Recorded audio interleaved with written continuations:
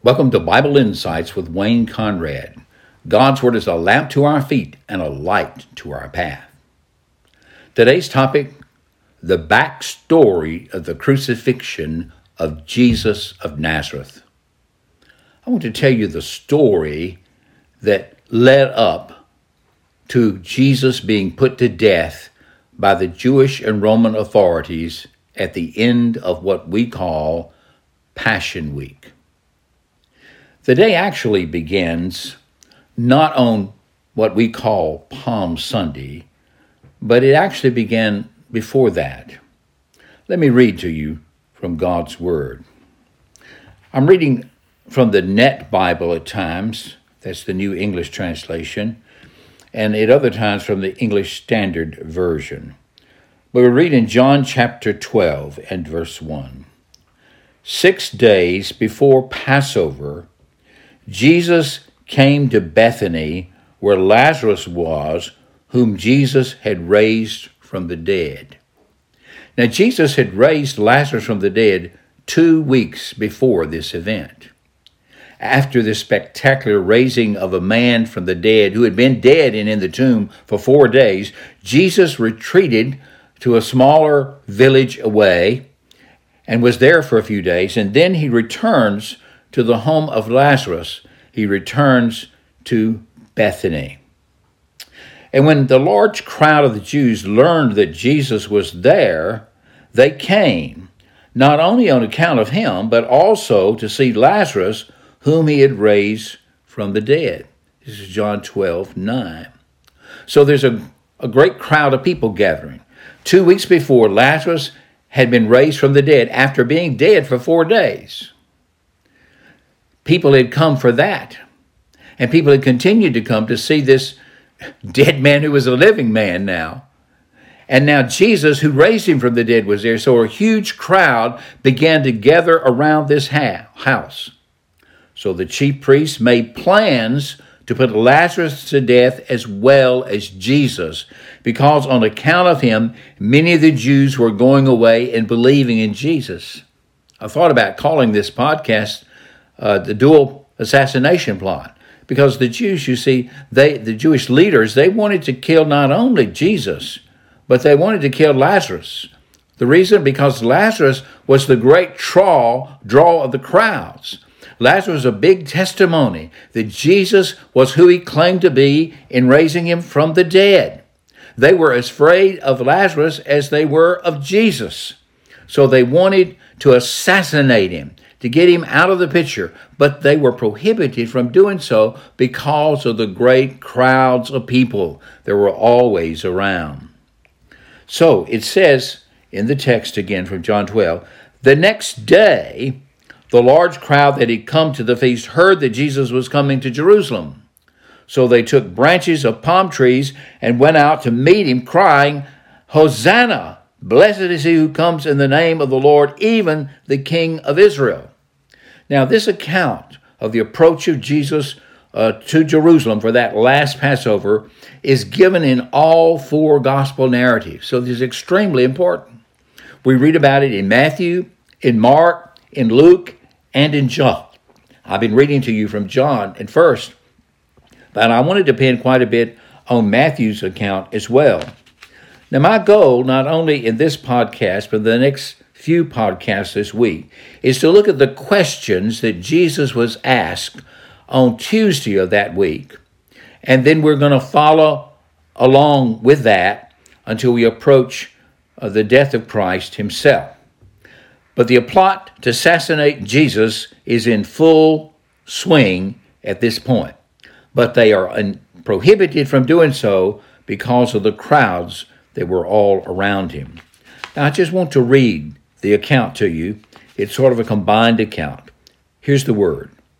Now, the Jewish feast of Passover was near, and many people went up to Jerusalem from the rural areas before the Passover to cleanse themselves ritually. So you understand why there's such a huge crowd of people that are in Jerusalem at this time.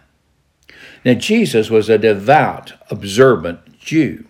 He followed the law of the Hebrews, the Mosaic covenant, to the T. He was a sinless person, and also a law-abiding person under the covenant. So he and his disciples would travel to Jerusalem 3 times a year for the feast, as mandated by the law. So in the spring, that's this time of year, he would go with his disciples for Passover and the Feast of Unleavened Bread. That's 1 week of feasting, 1 week of celebration, 1 week of sacrifices, etc. Then, a few weeks later, several days later, they would come back for the Feast of Pentecost. That would be like early summer, late spring, when that would happen. Okay? So the Feast of Pentecost. Again, great crowds of people would be there. And then in the fall, there is the Feast of Tabernacles, or the Feast of Booths. And Jesus and his disciples always went to all of the feasts to observe them. But this is the last Passover that Christ will observe with his disciples. Because you see, this is the week when he is the Passover lamb himself. He goes not only to celebrate the feast, but he goes to be the fulfillment of the feast. He will become, on that Thursday or Friday, the Lamb of God slain from the foundation of the world, but now in history for the sins of his people.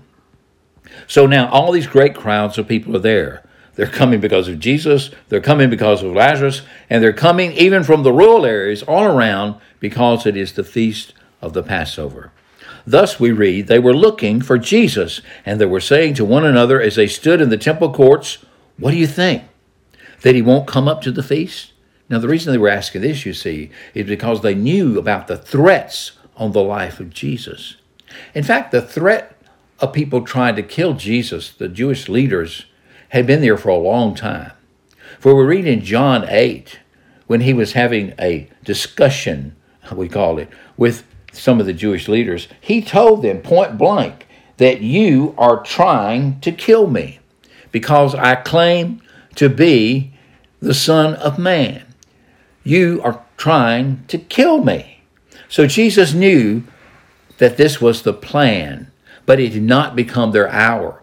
In fact, there have been attempts, at least on 2 occasions, when people had tried to kill Jesus. Early in his ministry, in his hometown of Nazareth. But he escaped from their midst because it was not his hour. The hour for the fulfillment of the law, the hour for the redemption of mankind by the sacrifice of the Son of God had not yet arrived. But now it has arrived. And so Jesus comes to Bethany with his disciples. Then, 6 days before the Passover, Jesus came to Bethany, where Lazarus lived, whom he had raised from the dead. Now a large crowd of Judeans learned that Jesus was there. And so they came not only because of him, but also to see Lazarus, whom he had raised from the dead. So the chief priests planned to kill Lazarus too.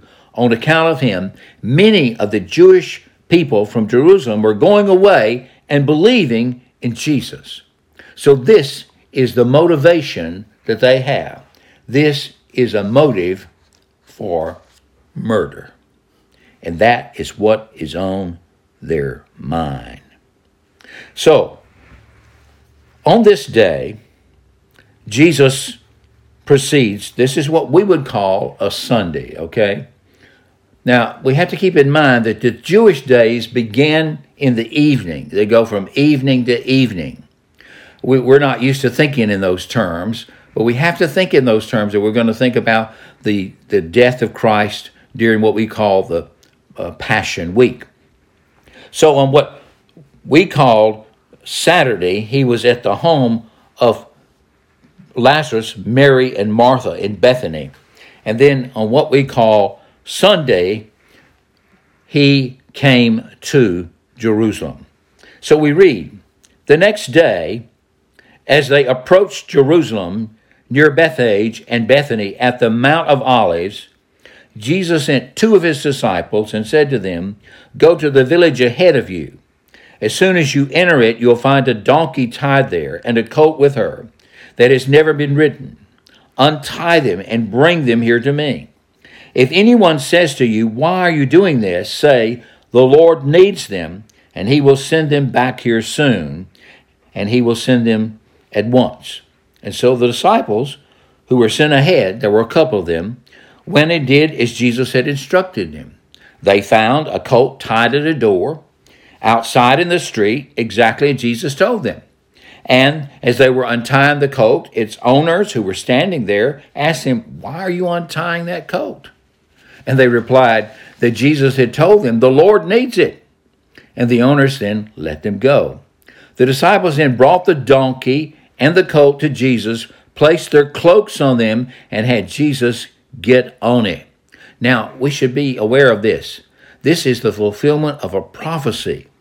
For in the prophet, I believe it's Zechariah, we're told that the Messiah would come in to the people riding on a colt, riding on a donkey. And so this is what Jesus is deliberately doing. He's taking the symbols of being the Messiah, of being the Christ, and he is riding in Jerusalem on the donkey. Tell the people of Zion, the prophet says, do not be afraid. Look, your king is coming to you, unassuming, and seated on a donkey, and on a colt, the foal of a donkey. So there comes Jesus and his disciples with him. And the crowds, they've been gathered around the house in Bethany. They begin to follow Jesus and begin to follow the disciples. So the crowd is moving with Jesus towards Jerusalem. Now this is several miles. And so then they come to Jerusalem, and the crowd that's in Jerusalem also comes out to meet them. So when Jesus gets to the gates to enter into the city, there's a huge crowd of people. They are clamoring. They're making all kinds of noise. They're rejoicing and shouting. Listen to the text. The large crowd that had come to the feast heard that Jesus was coming to Jerusalem. So as he rode along, they spread their cloaks on the road. Others cut branches from the trees they had cut in the fields, and they spread them on the road. And as Jesus approached the road leading down from the Mount of Olives, the whole crowd of his disciples began to rejoice and praise God with a loud voice for all the mighty works that they had seen. The crowds that went ahead of him and those who following kept shouting, Hosanna to the Son of David. Blessed is he who comes in the name of the Lord. Blessed is the King of Israel. Blessed is the coming kingdom of our father David. Hosanna in the highest. Peace in heaven and glory in the highest. They are saying Jesus is the Messiah.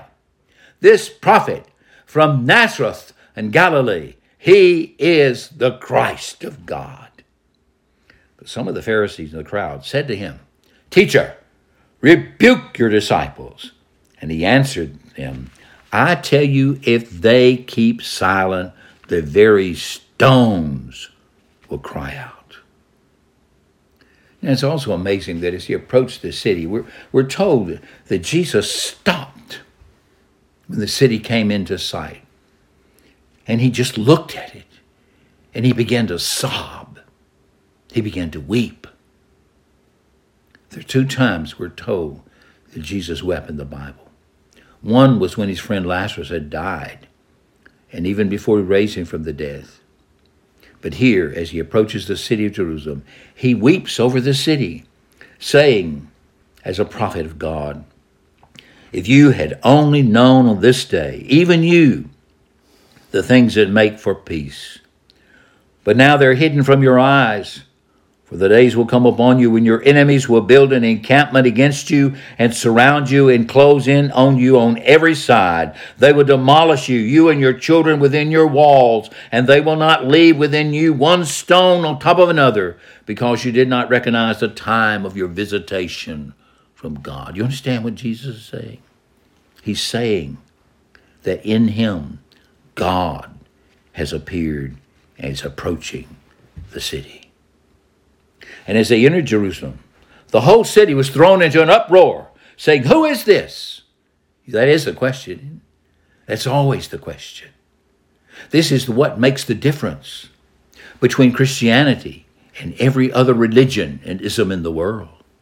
The difference is the person himself, Jesus of Nazareth, who's not simply a prophet, And he's not simply a human being. He is a human being, but he is also God in the flesh. He is the Word incarnate. And the crowds were saying, "This is the prophet Jesus from Nazareth in Galilee." So the crowd who had been with him when he called Lazarus out of the tomb and raised him from the dead were continuing to testify about it. Because they had heard that Jesus had performed this miraculous sign, the crowds went out to meet him. That's why all these people were there. And that's why the Pharisees, the Sadducees, and the Herodians were all plotting together. They were all religious enemies, but they were all plotting together to see if they could get a hold of Jesus away from the crowds and get rid of him. The Pharisees said to one another, "You see that we can do nothing. Look, the world has gone after the man." We read that Jesus then went into the temple, and after looking around at everything, he went out to Bethany with the 12, since it was already late. So, as Sunday evening draws to a close, Jesus and his disciples retreat back to Bethany. But he'll be back in the morning, and the fireworks will start. This has been Wayne Conrad with Bible Insight. And the next time, remember, questions are very important, and the answers to those questions make all the difference.